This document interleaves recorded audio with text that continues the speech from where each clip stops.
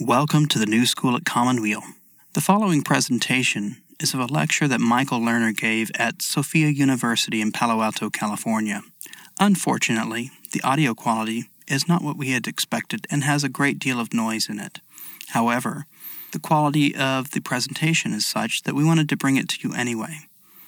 The noise has been filtered to a great degree. We hope you enjoy this presentation from the New School at Commonweal. Thank you for listening.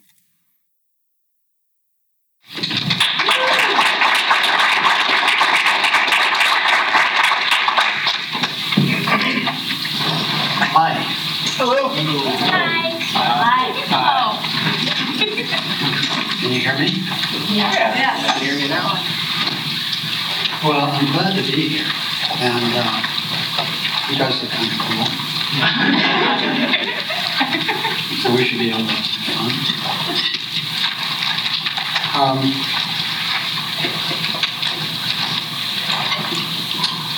I'm here to talk about the relationship between our wounds and the wounds of the earth.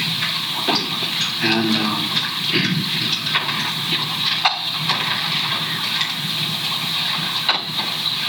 I wonder, without saying what it is, how many of you have a sense that right now in your life that you're struggling with something, doesn't matter what, that causes you some ongoing level of suffering in your life, just out of curiosity? Oh no.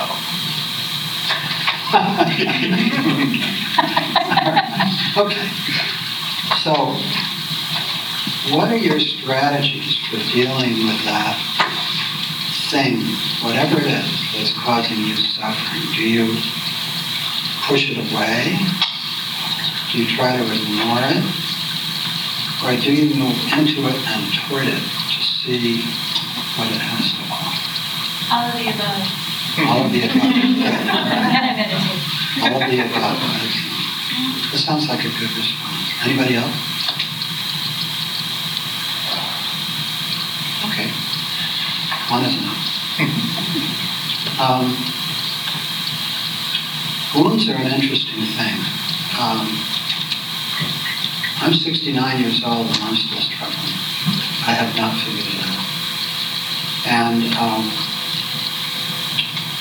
And yet, the things I've struggled with have taught me more than the things I've figured out. And that's an interesting truth about life.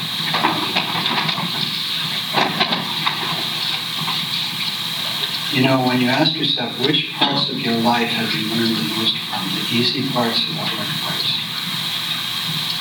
Who's learned more from the easy parts? Just out of curiosity. Who's learned more from the hard parts? We're designed that way, you know? As human beings, we're designed that way. We're designed to learn from the hard parts. And when you think about that, that's a really ancient teaching, right? You go back to Patanjali's Yoga Sutras. Has anybody read Patanjali's Yoga Sutras?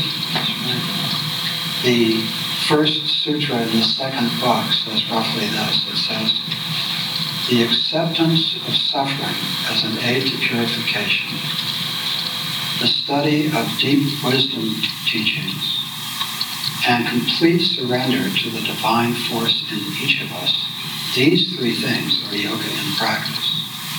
I'll say that again. The acceptance of suffering as an aid to spiritual growth. The study of great wisdom teachings, wherever you find them.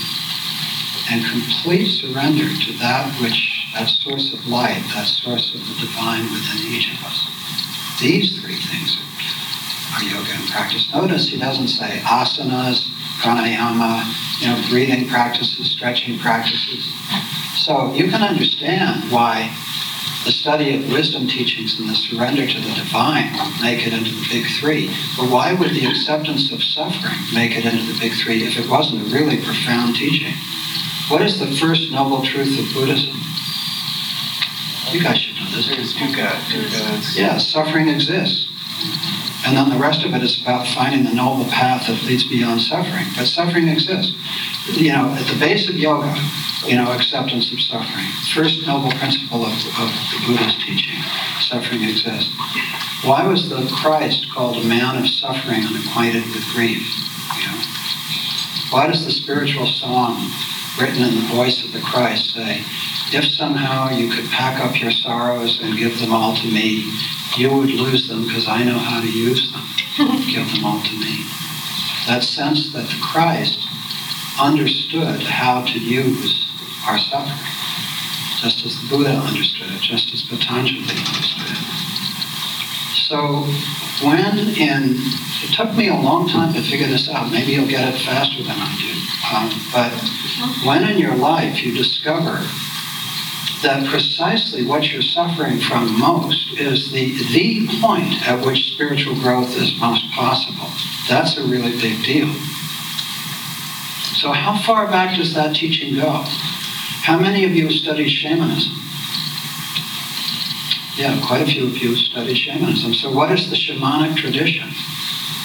The shamanic tradition, if you think about it, who were the shamans? They were the women and men in every tribe, original culture, who had a profound, life-threatening illness. And that illness took them to the edge of death. And while they were there, they realized that if they recovered, they wanted to come back and accompany others on this journey, right? It became clear to them that was their reason for being. Now, did they think that physical recovery was the point of the whole thing? No, they did not. They felt that when you were faced with a serious illness, that what you wanted to avoid at all costs was soul loss. You wanted to not lose connection with the soul. And so their purpose in accompanying people, they didn't know whether they'd live or die, but their purpose in accompanying people as the healers of their tribe was to enable them to stay connected with their soul. Right? So again and again, and when you think about it, in the shamanic tradition, the shamans are found in every original people around the world. There's only one other thing that's found in every original people around the world, and that is the incest taboo. So the shamanic experience and the incest taboo are built on the bedrock of what it means to be human. Right? So for 26 years, I've been leading week-long retreats for people with cancer at Commonweal. And let me say a word about Commonweal, just so you know what it is, and then I'll talk a little about the Cancer Health Program.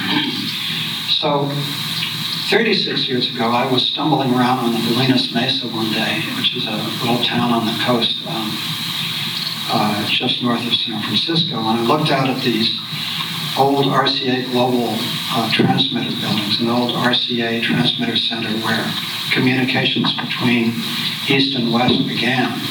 And I had what I can only describe as a vision of creating a center for personal and planetary healing in these old RCA transmitter buildings. It was a really crazy idea, But I was 33 years old and I was too young and dumb to know that it wasn't possible, And forgive me, those of you who are 30 or 33, but I was still too young and dumb to figure out that this wasn't possible. So being young and dumb, I decided to try it, and somehow it worked out. If anybody had come to me at this point in my life and said they wanted to do something like that, I would warn them against it. But for the last 36 years, I've been married to this piece of land called Commonweal and working on creating the Center for Personal and Planetary Healing that this 33-year-old guy had this vision about. And so Commonweal is kind of unlike most other nonprofits. Most other nonprofits have a single purpose, like helping breast cancer patients or helping troubled kids or whatever. Commonweal is really about, it's not a spiritual center, it's not an intentional community. It's a place to do good work in the service of healing ourselves and healing the earth. And so we don't think we're a big deal. Our model, sort of our business model, is that we have 12 program directors, and each of them is outstanding at what they do. They have to raise their own money, and they get a lot of freedom to do what they want in their program. So We do programs in 4 major areas of healing ourselves and healing the earth, and those are healing, learning, earth care, and justice. Those are the 4 things we work on: healing, learning, earth care, and justice. And just to give you a sense of it, how many of you have heard of Rachel Naomi Remen? Is that a name? Yeah, a number of you have. So she is our medical director and the director of the Institute for Study of Health and Illness at Commonwealth. And her program called The Healer's Art, which started at UCSF Medical School in San Francisco, is now taught in 75 medical schools around the world. So that's an example of one of our programs. David Steinhardt, you've never heard of, he runs our juvenile justice program. Our work actually started with juvenile justice. It was our earliest program. And David is the most influential advocate in the state of California for reforming the juvenile justice system and getting low-income kids of color out of the youth prisons in California. And he's been doing it at Commonwealth for the last 20 years. I've been working for 26 years. I mentioned on the Cancer Help Program. I'll just mention 2 others.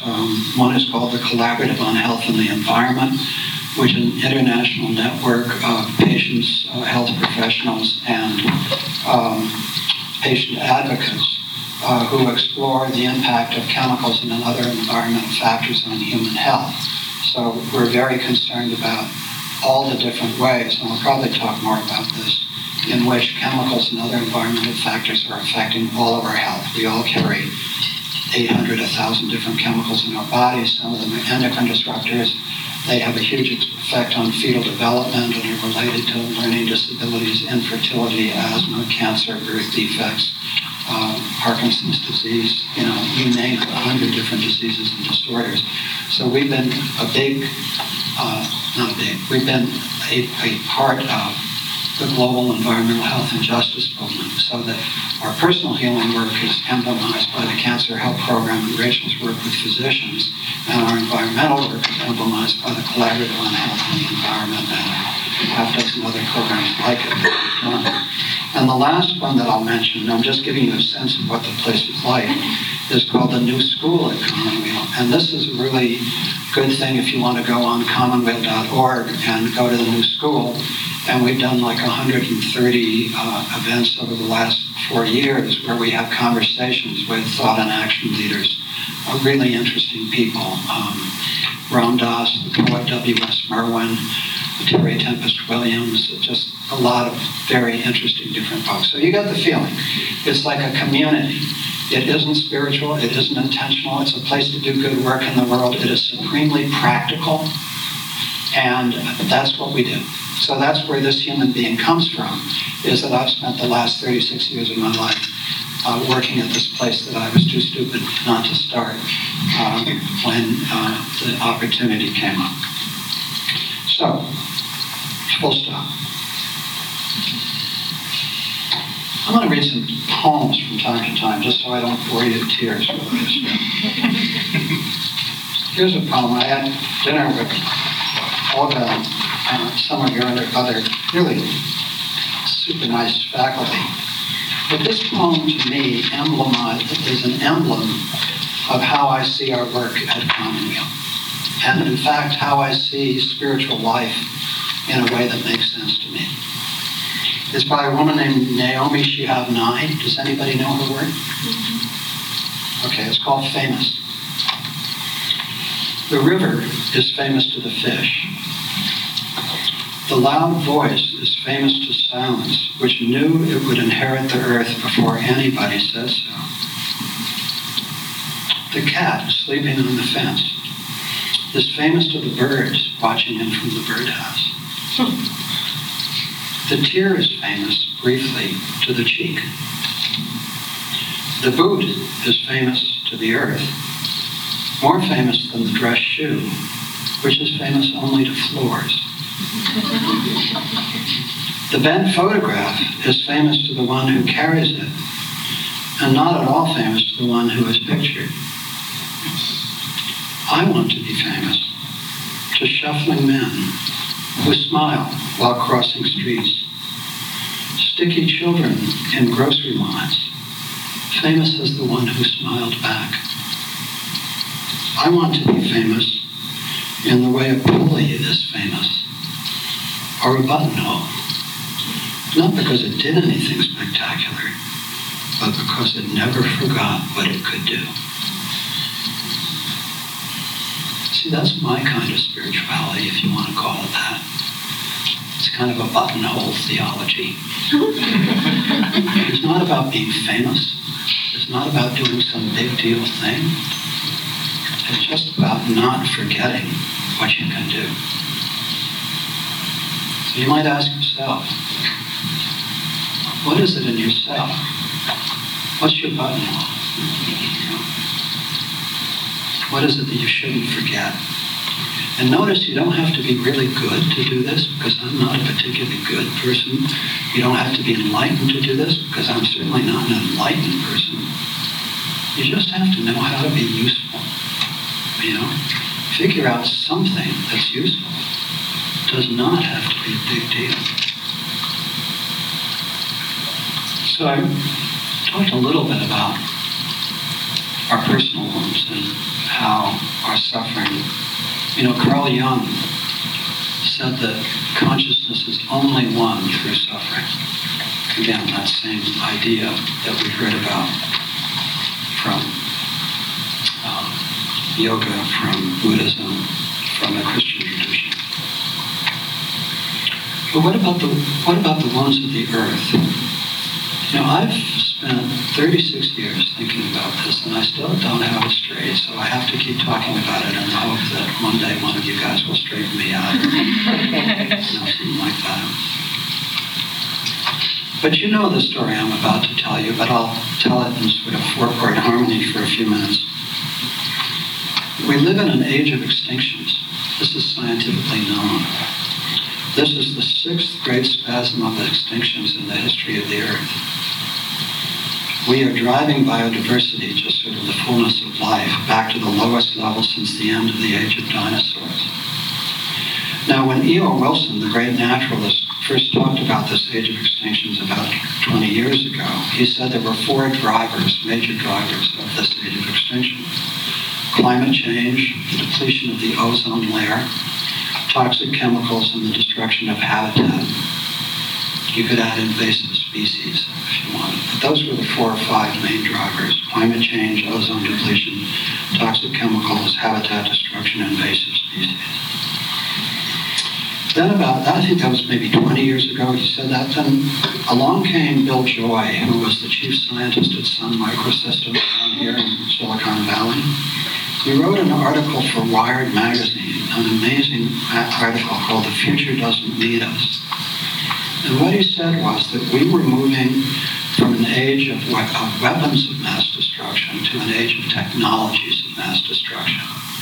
So an example of weapons of mass destruction obviously would be nuclear bombs.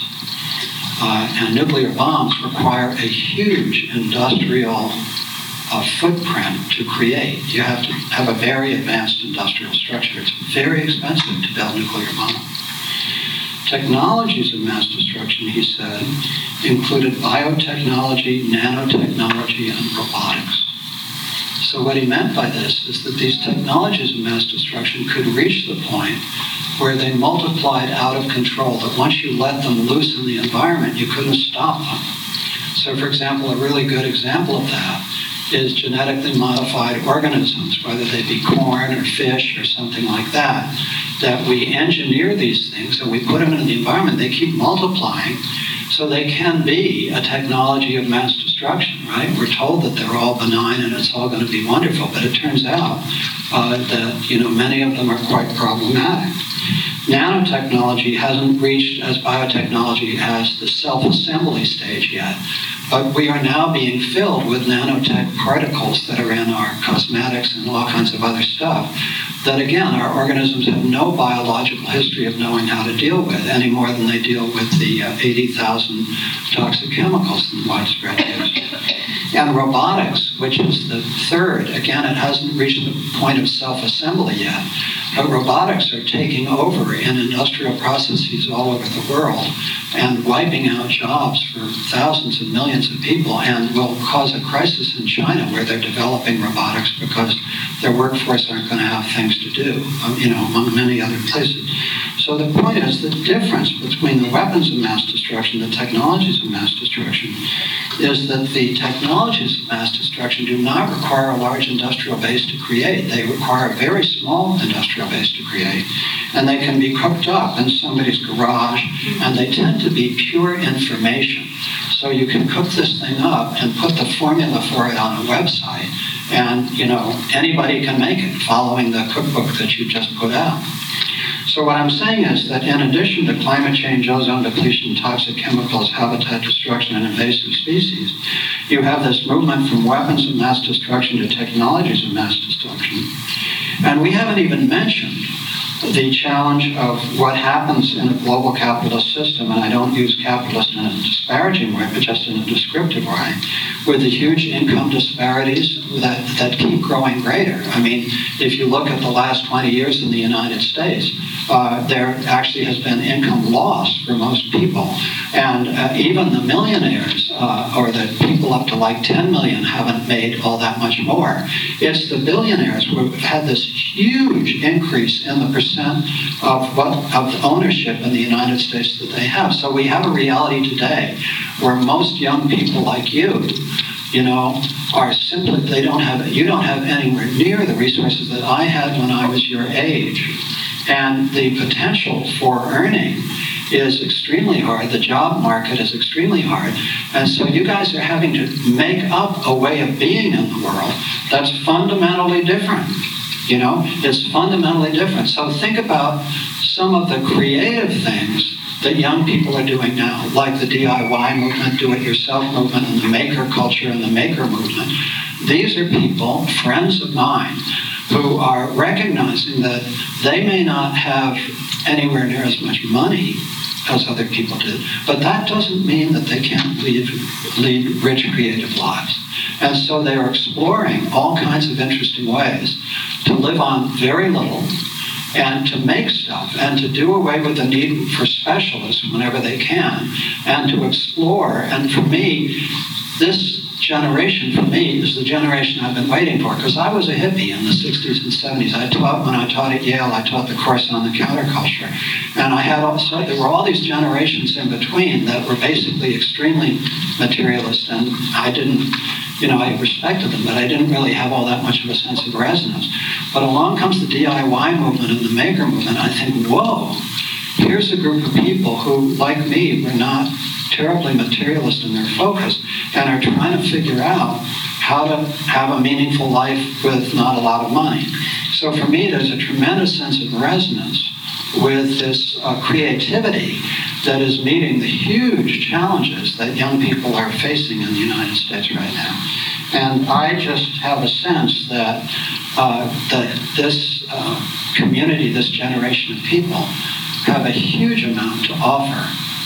Because in many respects they've advanced far beyond where we were in the 60s and 70s in being much more practical, much less ideological, and much more interested in actually doing stuff that makes a difference. So after, Katrina, a whole bunch of people moved down to New Orleans to rebuild buildings. After the hurricanes in New York, people moved into the devastated areas to rebuild houses.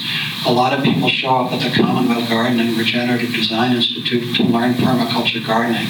There's this whole interest, which is very profound, in actually developing skills. So it's called also in the new economic theory, it's called the Great Reskilling Movement. And this reskilling movement, what does it mean? It means you figure out how, when the huge shocks that are very likely to continue to hit, you want to be able to live. You want to be able to survive. You want to have a set of skills that enable you to live in difficult times. Because guess what? You're living in difficult times already. The jobs are scarce. The money is scarce. So, how do you do it? And I think that impulse toward learning old skills and new technology-based skills home repair, self-health care, metalworking, computer stuff, and so on and so forth. People are trying to figure out how to put this stuff together in ways that enable you to not only survive, but lead rich personal lives. Anyway, I got carried away with that because I was talking about this age of extinctions and then what Bill Joy added to that in terms of the movement from weapons to technologies of mass destruction. And so when you think about what all this means, along with income disparities, wars, conflict, all the other stuff, these are the wounds of the earth, right? These are the wounds of the planet. These are the wounds of humanity. These are the wounds of the planet as a whole. So what does it mean for the future? Well, there was a very interesting guy who was James McNeill. He was the secretary to the Brundtland Commission, which wrote the famous Brundtland Report, named after the Swedish Prime Minister, and created the term sustainability. And that was in the early 70s. And he came to a conference at Commonweal, and he said something I never forgot. He said that heuristically, he found it useful to talk about 4 possible futures. The first was business as usual, that somehow we just continue to do what we do. The second is that we would descend into chaos. The third is that we would achieve sustainability. And the fourth is that we would become artificial people on an artificial planet. So let me repeat those. The first was business as usual. The second was descent into chaos. The third was that somehow we would create a sustainable world. And the fourth was that we'd become artificial people on an artificial planet. Well, the way I look at it, it isn't going to be one of those futures or another. It's actually a combination of all 4, and the struggle is going to be over what proportion each of them is. So clearly, business as usual continues. You look around you, and it doesn't look like it's changed all that. The world goes on, business as usual. Clearly, we notice the descent into chaos in all kinds of areas around the world, failed states, but also within the United States. There's all kinds of ways that we notice that this age of extinctions and all the stuff that's hurting us and hurting all life on Earth, there's a descent into chaos, no question about it. The third is that we actually are moving towards sustainability in a bunch of ways. Gasoline, cars that use less gasoline or run on electric, solar, all kinds of things. There are movements, the growth of the organic food movement. There's all kinds of things that are moving towards sustainability.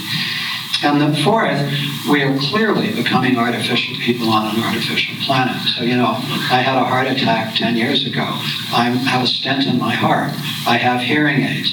I'm artificially enhanced, and, probably many of you are artificially enhanced in one way or another, So clearly we're becoming artificial people on an artificial planet.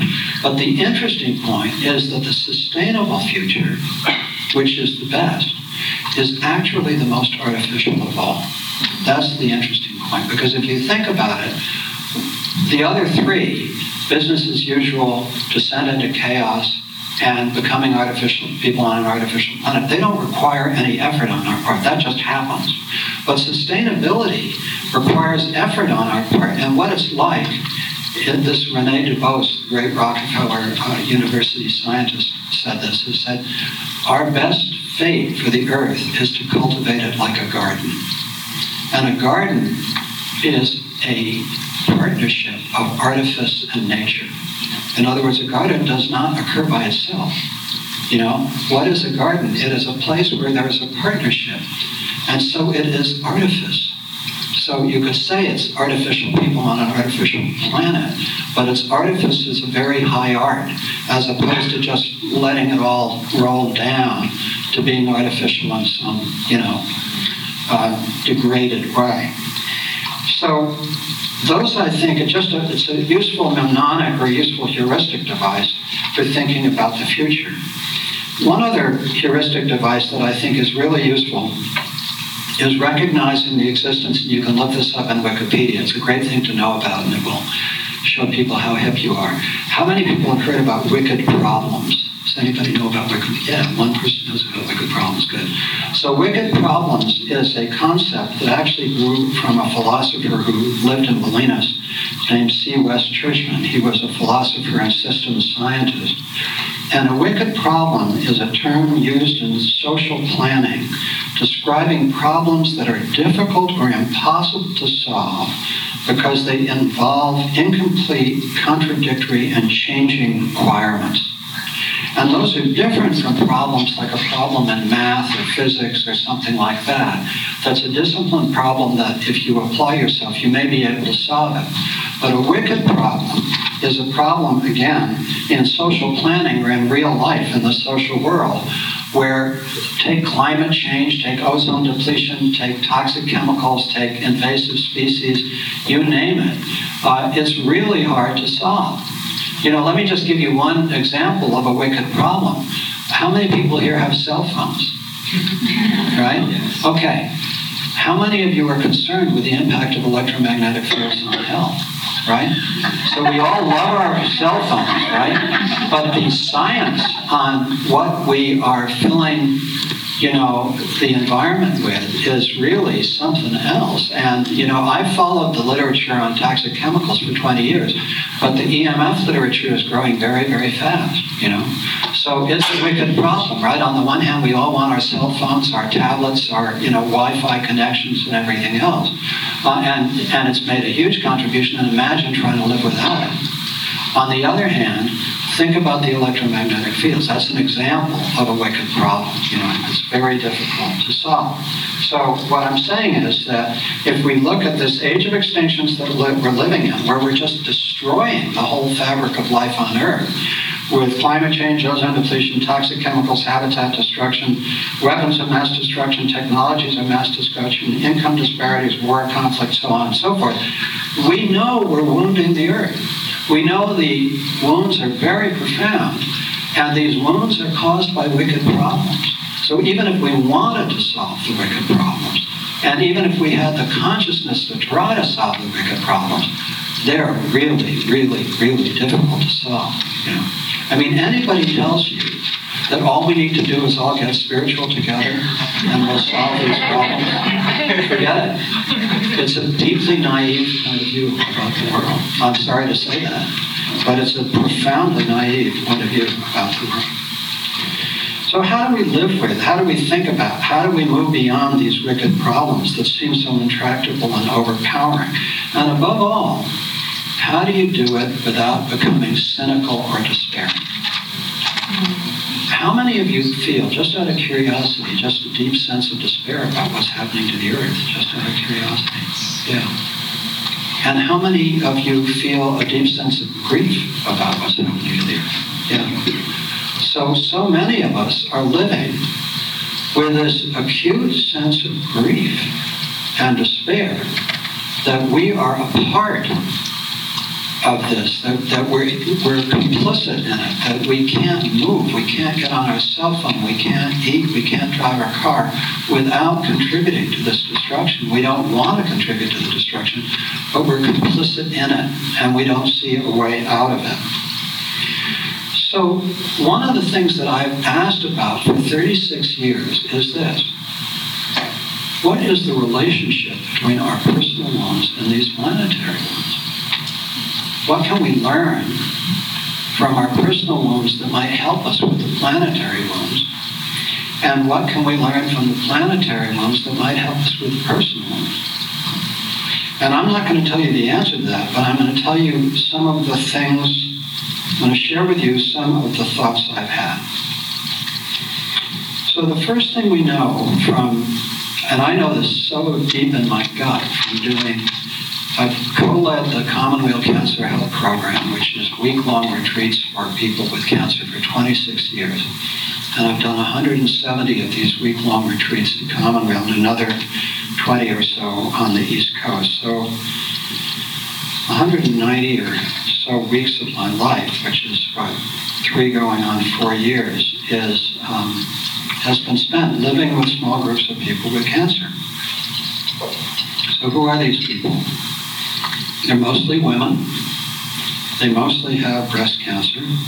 Many of them have metastatic, that's recurrent breast cancer, which can't be cured. And quite a number are young women with metastatic breast cancer who are trying to figure out how to say goodbye to their young children. Right? So that's the world I've lived in for a really long time, right? And I've learned some things from these people. They have learned much more from them than I ever taught them.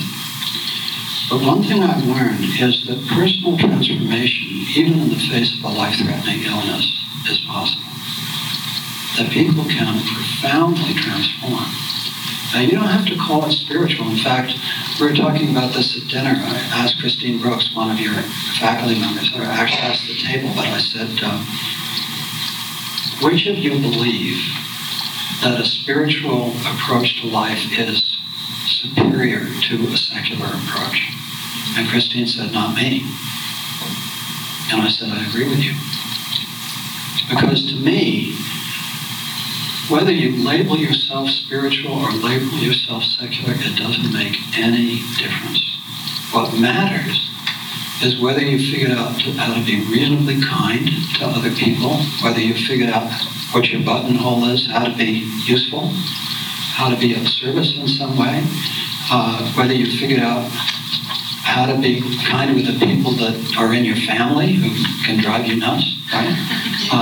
Whether, you've just figured out how to walk through this world, because you're going to do harm, but to do as little harm as you can. And whether you figured out how you can contribute to your family, your community, how you can be part of one of the movements that are trying to move us toward a better world, that's what matters. And this question of whether you define yourself as spiritual or secular, to me it doesn't make any difference at all. It doesn't matter to me what goes on behind your eyes. What matters to me is what the work of your head and heart and hands are in the world. I'll tell you that at Commonweal, we're not a spiritual organization. We're a place, you have to be really good at what you do, and you have to be on a good day kind and on a bad day civil. Those are the two things, that we ask, that you be super good at what you do and that you be kind when you can and civil when you can't be kind, And then if you meet those criteria and are exceptionally good at what you do, you're welcome to work with us. We don't have any spiritual calling card that people have to flash when they walk in the door. So we know that from our personal wounds, we know that personal transformation is possible.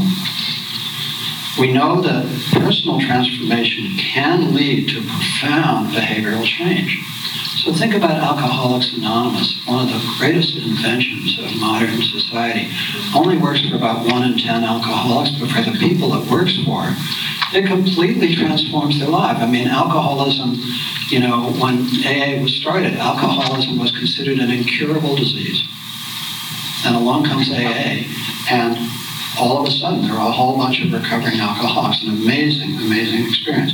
So we know all kinds of things like AA, or a spiritual or religious life or something else, can lead to profound behavioral change.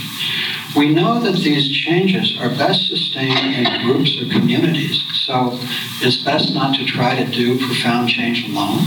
It's best to be part of a community, religious, spiritual, AA, whatever it is, that sustains you. That sustains you because, as Jung once said to the founder of AA, what was his name? Bill what? Bill W. Yeah. He said, the only way I know to recover from an addiction is with a greater addiction. And so the addiction he had in mind above alcoholism was God, And so we are sustained in these changes in groups and communities of some kind. And the fourth thing we know about these changes, about this, healing, is that it's very personal. It starts, if you will, at a grassroots level or with us one by one. And it's probably not irrelevant that it starts at a level that it's very hard for corporations to buy. In other words, it's hard for corporations which can buy politicians, they can buy judges, they can buy, the advertising, they can shape our perception of the world in so many ways. But it's really kind of hard for them to buy our inner life. They can influence it. by creating the images that we run in our heads. But we have a chance in our personal life to escape corporate culture. And so there's a way at which these changes tend to start at the grassroots for us. So I'm going to give you just 3 examples of these changes. And the first one will be personal, and the second one will be global, and the third one I'm going to come back to the DIY movement. So the first example, for the last 40 years, I've participated in I participated in 2 major movements. One was the Mind, Body, Spirit, Health movement, and the other was the Environmental Health and Justice movement. And so the Mind, Body, Spirit, Health movement, when I moved out to Bolinas in 1972, people were reading Adele Davis, and that was the extent of nutritional knowledge at that time. When I look at it today, integrative medicine, holistic health, functional medicine, all those things, they're in major universities all around the country, and they are the subject of really serious research. And, in the behavioral sciences, in the nutritional sciences, there's a huge body of this stuff. And man, this movement is coming, and it isn't finished yet. But if you look within that at the relationship of heart disease, diabetes, obesity, metabolic syndrome, breast, prostate, and colon cancer, all of those are diminished if you exercise, have meaningful stress reduction, have some kind of group support, and combine that with a low animal fat, natural foods diet. In other words, we know for a fact that these things work. Well, if you look at what's happened in the culture, there are yoga studios on every corner. There are fitness clubs on every corner. The organic food industry is the fastest growing segment of the whole food industry in the United States. So this was something that corporations couldn't stop. They didn't want it to happen because their profit margins are lower, in general, on whole foods as opposed to processed food. But they couldn't stop this movement. They couldn't stop this growing awareness that, guess what? Physical, emotional, mental, spiritual health matters. And if you do this kind of stuff, there's a very good chance that you're going to live a longer, better life, So this movement toward healthier lifestyles is an example of healing ourselves in a way that helps heal the planet. Because guess what? The diet and exercise and stress reduction that are good for us at a personal level, at a collective level, are good for the planet. At a collective level, it's good for the planet. So this personal healing is helping at a planetary level in very fundamental ways, and people are making those linkages. So that's the first example. The second example, in the first part of this conversation, I told you about the age of extinctions and all the bad stuff that's going on. But let me tell you at a global level, if you look at it, in the past 500 years, what's happened to humanity. So we've moved from 500 years, which is just a tiny fragment of time, right? Only 1/4 of the time since the beginning of Christianity, only 10% of the time since the beginning of Judaism, just as an example. In the past 500 years, what's happened in the world? We've moved from monarchies to democracy, from slavery to freedom. We've had the women's rights movement, the labor rights movement, the human rights movement, the civil rights movement, the gay rights movement, the animal rights movement, a whole global effort to end poverty, a strong anti-war movement, an incredibly strong environmental movement. And so there's been this transformation over only 500 years, this tiny sliver of human consciousness and history, in what we regard as a righteous way to live together as human beings. 500 years ago, it was just fine to have slaves. 500 years ago, monarchies were pretty much the only form of government. 500 years ago, women were property. Labor was like almost slavery. Human rights, who heard of it? Civil rights, no such thing. Gay rights, give me a break. Nobody would have even thought about it. Animal rights, are you crazy? And yet all these things, and notice how they've accelerated. So it's not just that they all happened over 500 years, but most of the things that I've mentioned have happened in the last 50 years, right? So what's going on? There's this tremendous wounding of the earth that's going on, and there's this tremendous growth in global consciousness, right? Well, are those separate or are they connected? Well, what did we learn about personal wounds, right?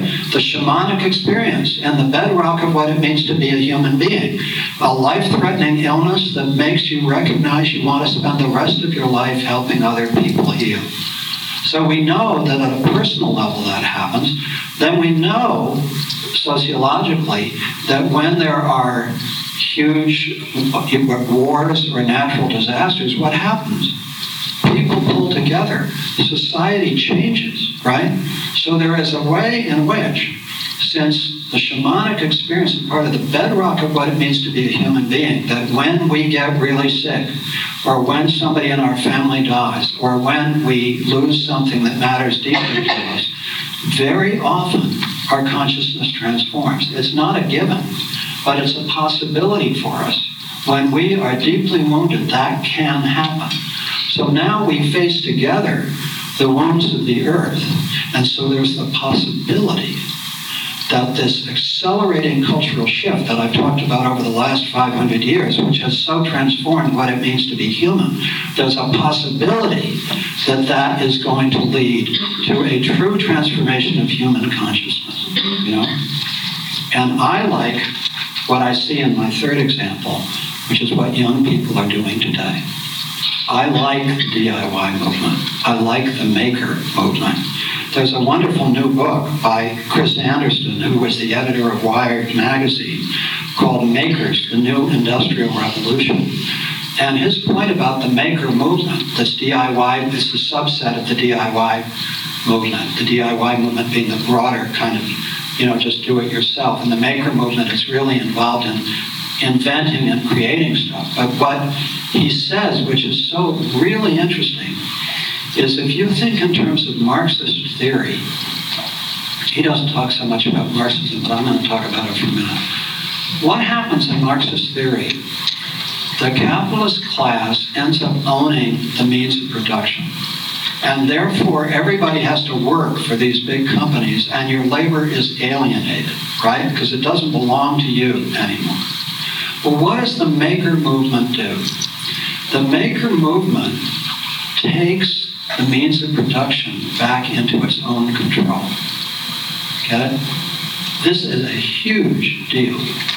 And as people, and Chris Anderson makes all kinds of examples, he gives all kinds of examples of places where people are making livings doing this, right? They figure out something they can do, something they can create.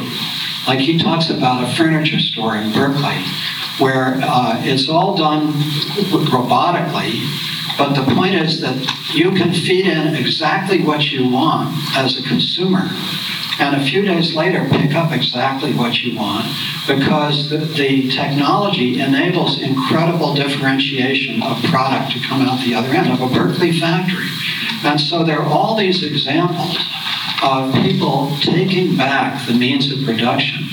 And so this instinct that people want to figure out how to live without experts as an intermediary process, and they want to develop these skills, not only create resilience in the face of the shocks that are coming down one after another, financial, environmental, terror, whatever it is, it creates resilience. I mean, if you know how to get by in a world which is not necessarily going to give you fat pensions or, medical treatment or whatever it is, if you know how to get by, if you have figured out how you can survive and indeed do more than survive, that's a really big deal. And that has to do with taking back the means of production. And that's just a core dimension of this. So I think I see in the maker movement and the DIY movement a further acceleration of what I've been describing to you over the last 500 years, like a return from alienated labor to owning this stuff ourselves more and more, and how powerful that is. And the relationship of that to what integrative health and health promotion and functional medicine suggests to us, which is that really, at the end of the day, we can get fixed by medical care, but we can only stay healthy ourselves. And so there's a relationship between our reclaiming our health and healing and reclaiming the means of production in terms of our work life and how these things connect to each other. Am I making sense to you? I think a little of this is obscure, but that's the idea. So I've given you 3 examples.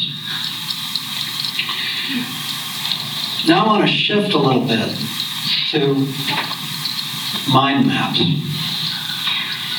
So I'm not convinced it matters whether you're spiritual or secular, but I do know that the maps that we carry in our heads of how we are human make a really big difference.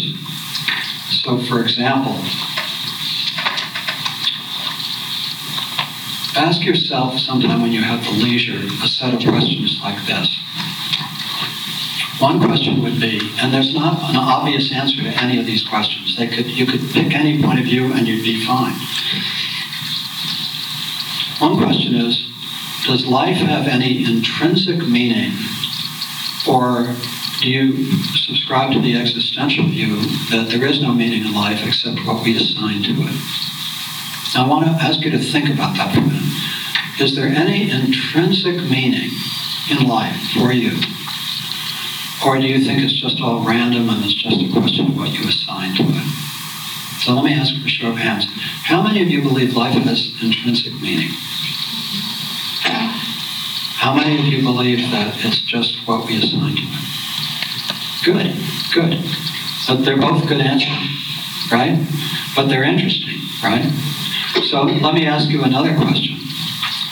How many of you think, don't put your hands up yet, but how many of you think that the universe is alive and there is a deep sense of oneness in the universe?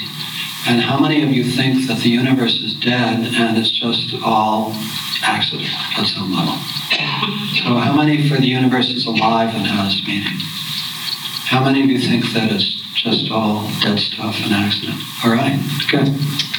Now, I'm not surprised in this group of people that most go for the other, because this is, Sophia University. This is the former Institute for Transpersonal Psychology. So it's brave people who show up here, and hold for the existential view that it's just what we assign, or that it's all dead stuff, and I love it. I think it's really cool. So thank you for that, But these are important questions because they shape our view. So implicit in the answer to those questions are mind maps, right?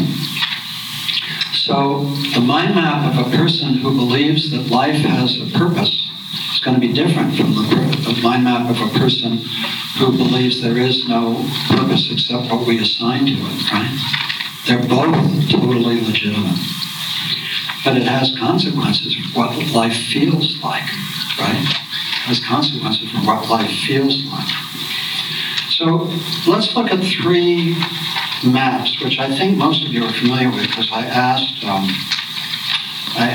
some of your faculty colleagues if you were. The first one, obviously, some of you are in this eco-psychology class. So, what is eco-psychology? It's a psychology based on ecological and psychological principles. Theodore Roszak first used the term in Voices of the Earth in 1992. The main concept is that the mind today is shaped by modernity, but it's naturally adapted to the natural world in which it evolved. And so another primary text is E.O. Wilson and Steve Keller's biophilia hypothesis, which says that people have an innate emotional connection with nature.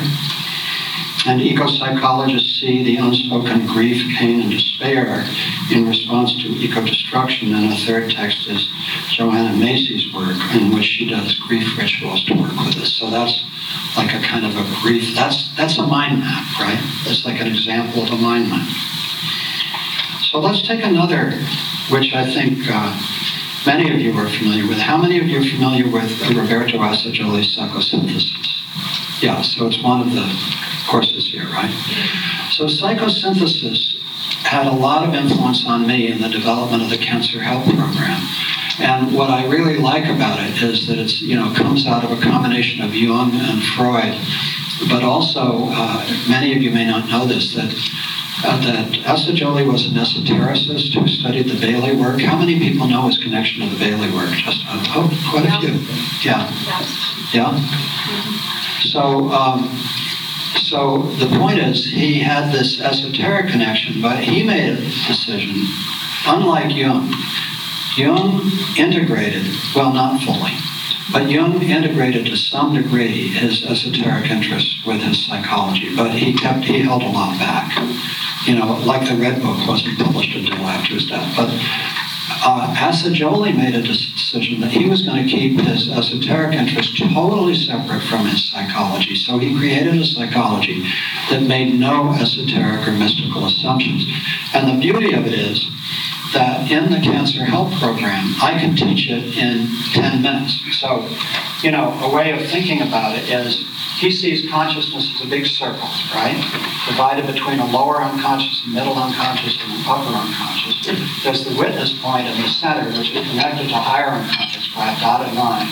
And then there are subpersonalities that are spread throughout lower, middle, and upper unconscious. And so most people are completely unaware of these subpersonalities. So the goal of psychosynthesis, useful mnemonic, is that you want to name your self-personalities, recognize that they exist. You want to claim them, recognize that they're part of you. You want to tame them, get them to work together, and then you want to aim them. So you name them, you claim them, you tame them, and you aim them. So the goal is to move these very disparate subpersonalities toward a better working relationship, because very often they have extremely different agendas. And there's this beautiful thing that I sometimes do with people where you make a list of the subpersonalities, you put a different one on different pieces of paper in a circle with a blank paper in the middle, and you practice stepping in and out of the different subpersonalities. So it's learning the process of identification and disidentification, and therefore becoming conscious when you're moving in and out of different subpersonalities of what's actually going on for you. So we've talked about eco-psychology and Assagioli's psychosynthesis. The third that I just want to mention, which I've spent the last 9 months immersed in, is James Hillman and Thomas More's archetypal psychology. And again, how many of you are familiar with archetypal psychology? So quite a few, again. So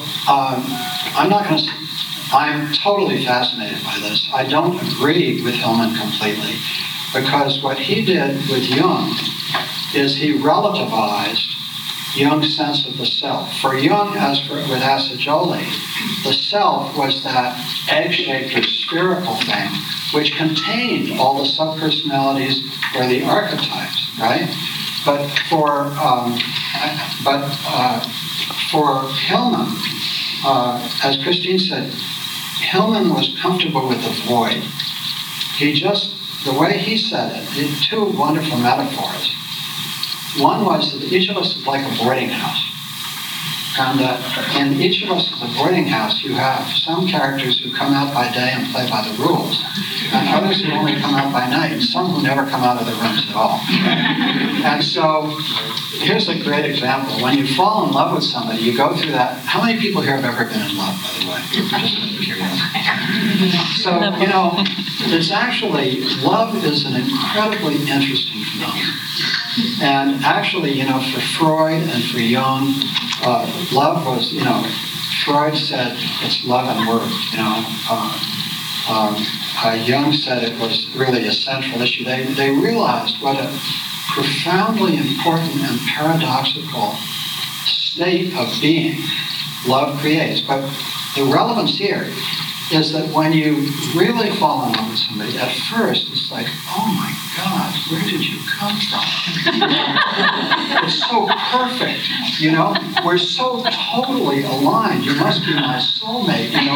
All this stuff is going on, the sense of, and then the boarding houses begin to get together. And all the different people begin to crawl out of the woodwork at different times, and all kinds of people show up that you weren't expecting and that weren't part of the sense of perfect union going on, right? And so what happens, if you're lucky, is that love has to painfully expand to recognize the whole human being as opposed to this sense of like total oneness, which rarely lasts more than 2.5 years, which happens to be the amount of time that a baby needs to be born and get up to a place where he can be on his own. So it's well designed.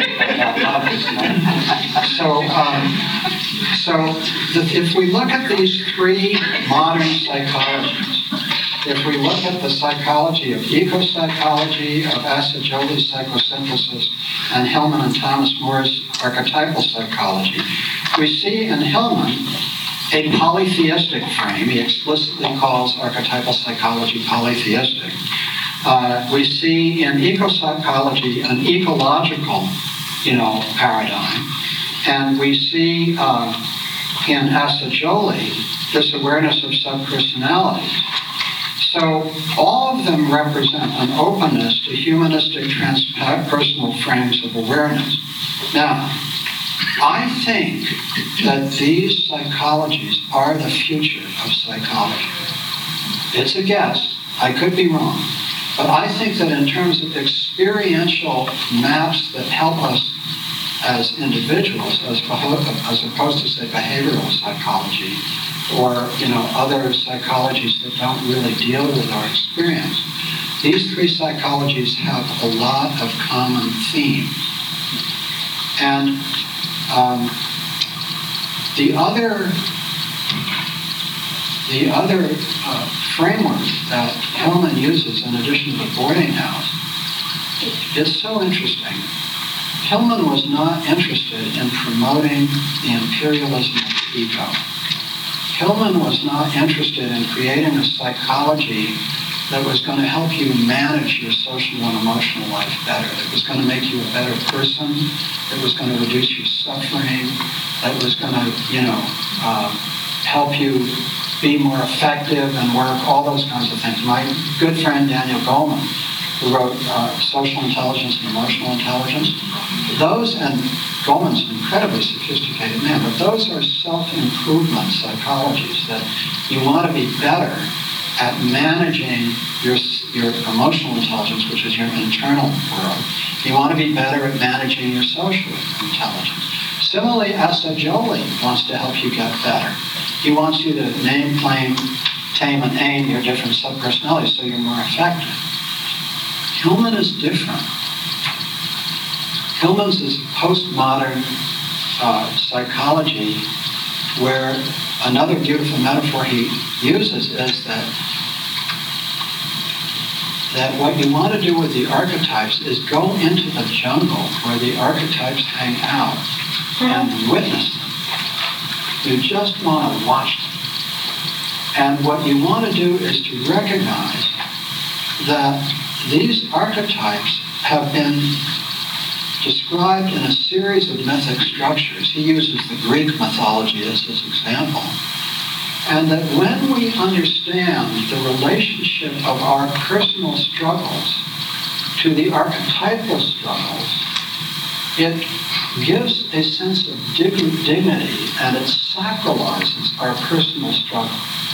So if we're suffering with love, or we're suffering with loss, or we're suffering with whatever we're suffering with, he doesn't want the ego to take over and figure out how to manage the love and loss better. He wants us simply to witness what's going on. And in some ways it's close to Buddhism. Although, as we were saying, there's a difference between the Buddhist void and the Western void, because the Buddhist void is generative. It's like Assagioli and Jung.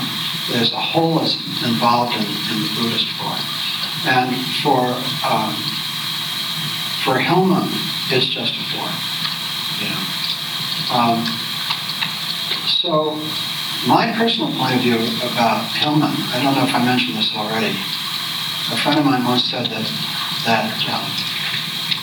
Hillman said, a student of Hillman's told me that Hillman said he loved Jung's psychology but not his metaphysics.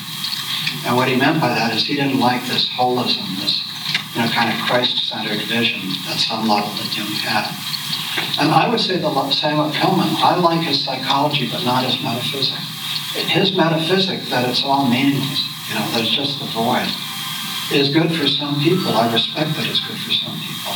But for me, as a Jewish, Christian, Buddhist, yogic, Sufi.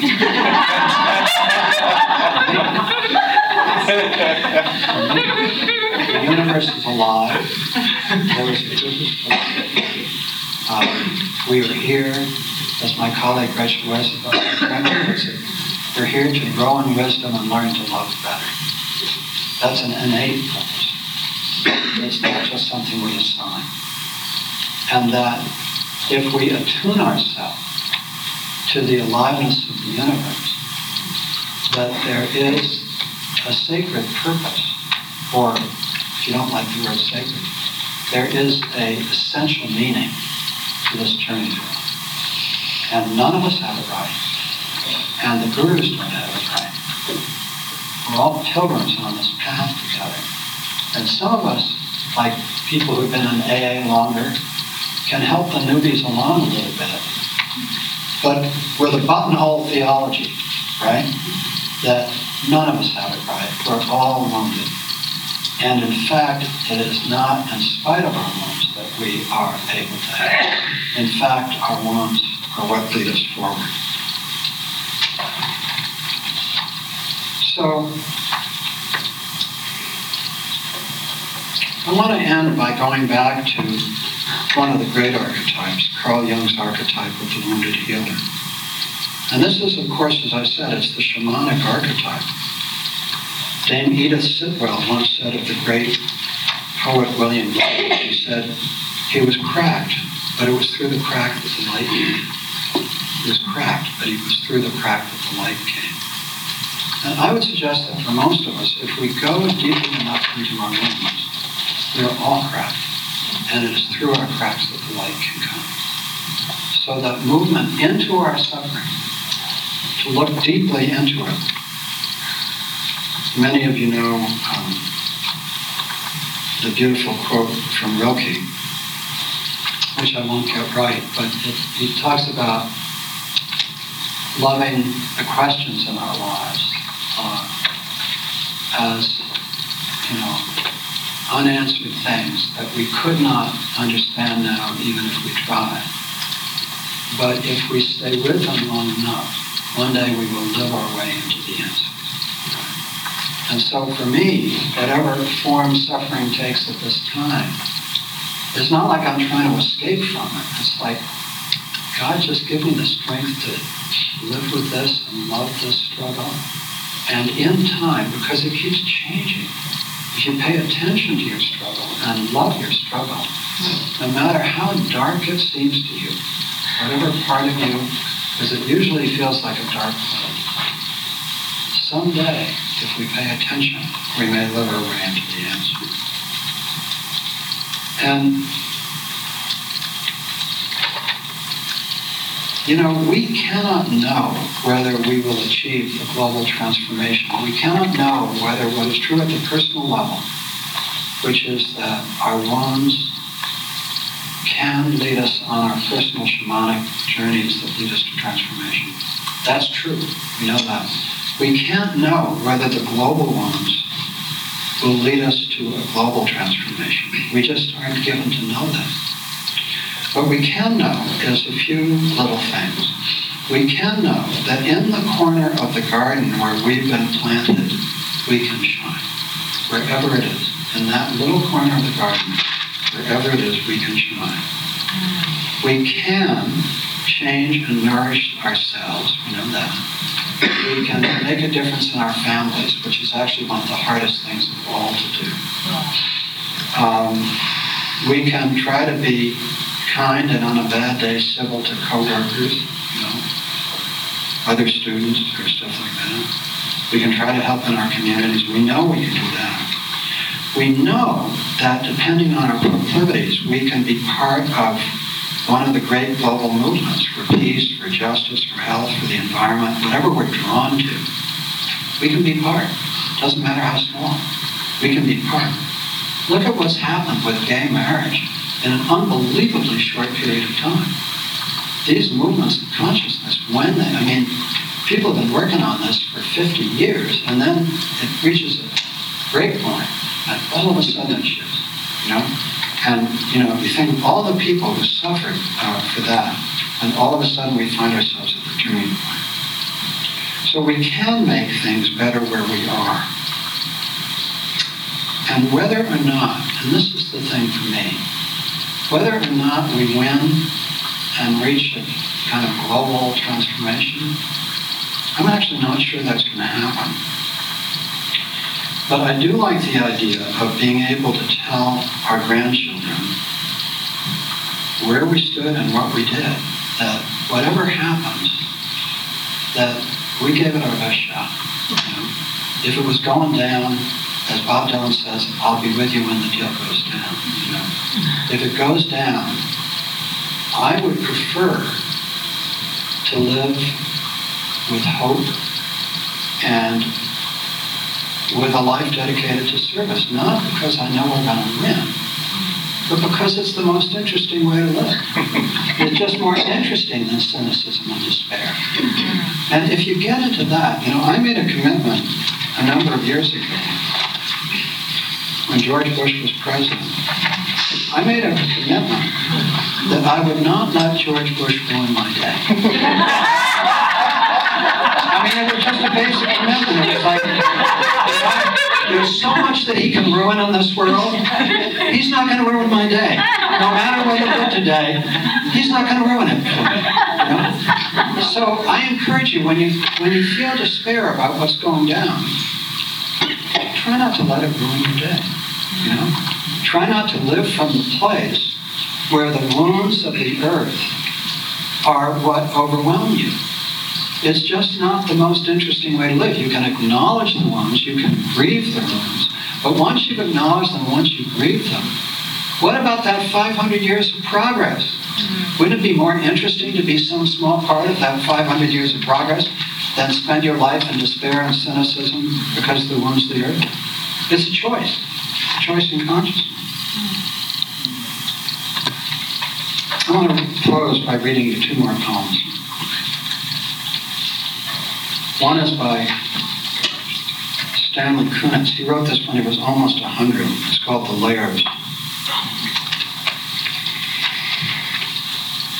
I have walked through many lives, some of them my own, and I am not who I was, though some principle of being abides, from which I struggle not to stray. When I look behind, as I am compelled to look, before I can gather strength to proceed on my journey, I see the milestones dwindling toward the horizon, and the slow fires trailing from the abandoned campsites over which scavenger angels wheel on heavy wings. Oh, I have made myself a tribe out of my true affections, and my tribe is scattered. How shall the heart be reconciled to its feast of losses? In a rising wind, the manic dust of my friends, those who fell along the way, bitterly stings my face. Yet I turn, exulting somewhat, with my will intact to go wherever I need to go. And every stone on the road is precious to me. In my darkest night, when the moon was covered and I roamed through wreckage, a nimbus-clouded voice directed me, live in the layers, not on the litter. Though I lack the art to decipher it, no doubt the next chapter in my book of transformations is already written. I am not done with my changes. And he was almost 100 years old. Here's a poem by Rilke from the Book of Hours. God talks to each of us as he creates us, then walks silently out of the night, then walks with us silently out of the night. But the words spoken to us before we start, those cloudy words are these. Sent forth by your senses, go to the very edge of your desire, invest me. Back behind the things grow as fire, so that their shadows lengthened will always and completely cover me. Let everything happen to you, beauty and terror. Only press on. No feeling is final. Don't let yourself be cut off from me. Nearby is that country known as life. You will recognize it by its seriousness. Give me your hand. She who reconciles the ill-matched threads of her life and weaves them gratefully into a single cloth.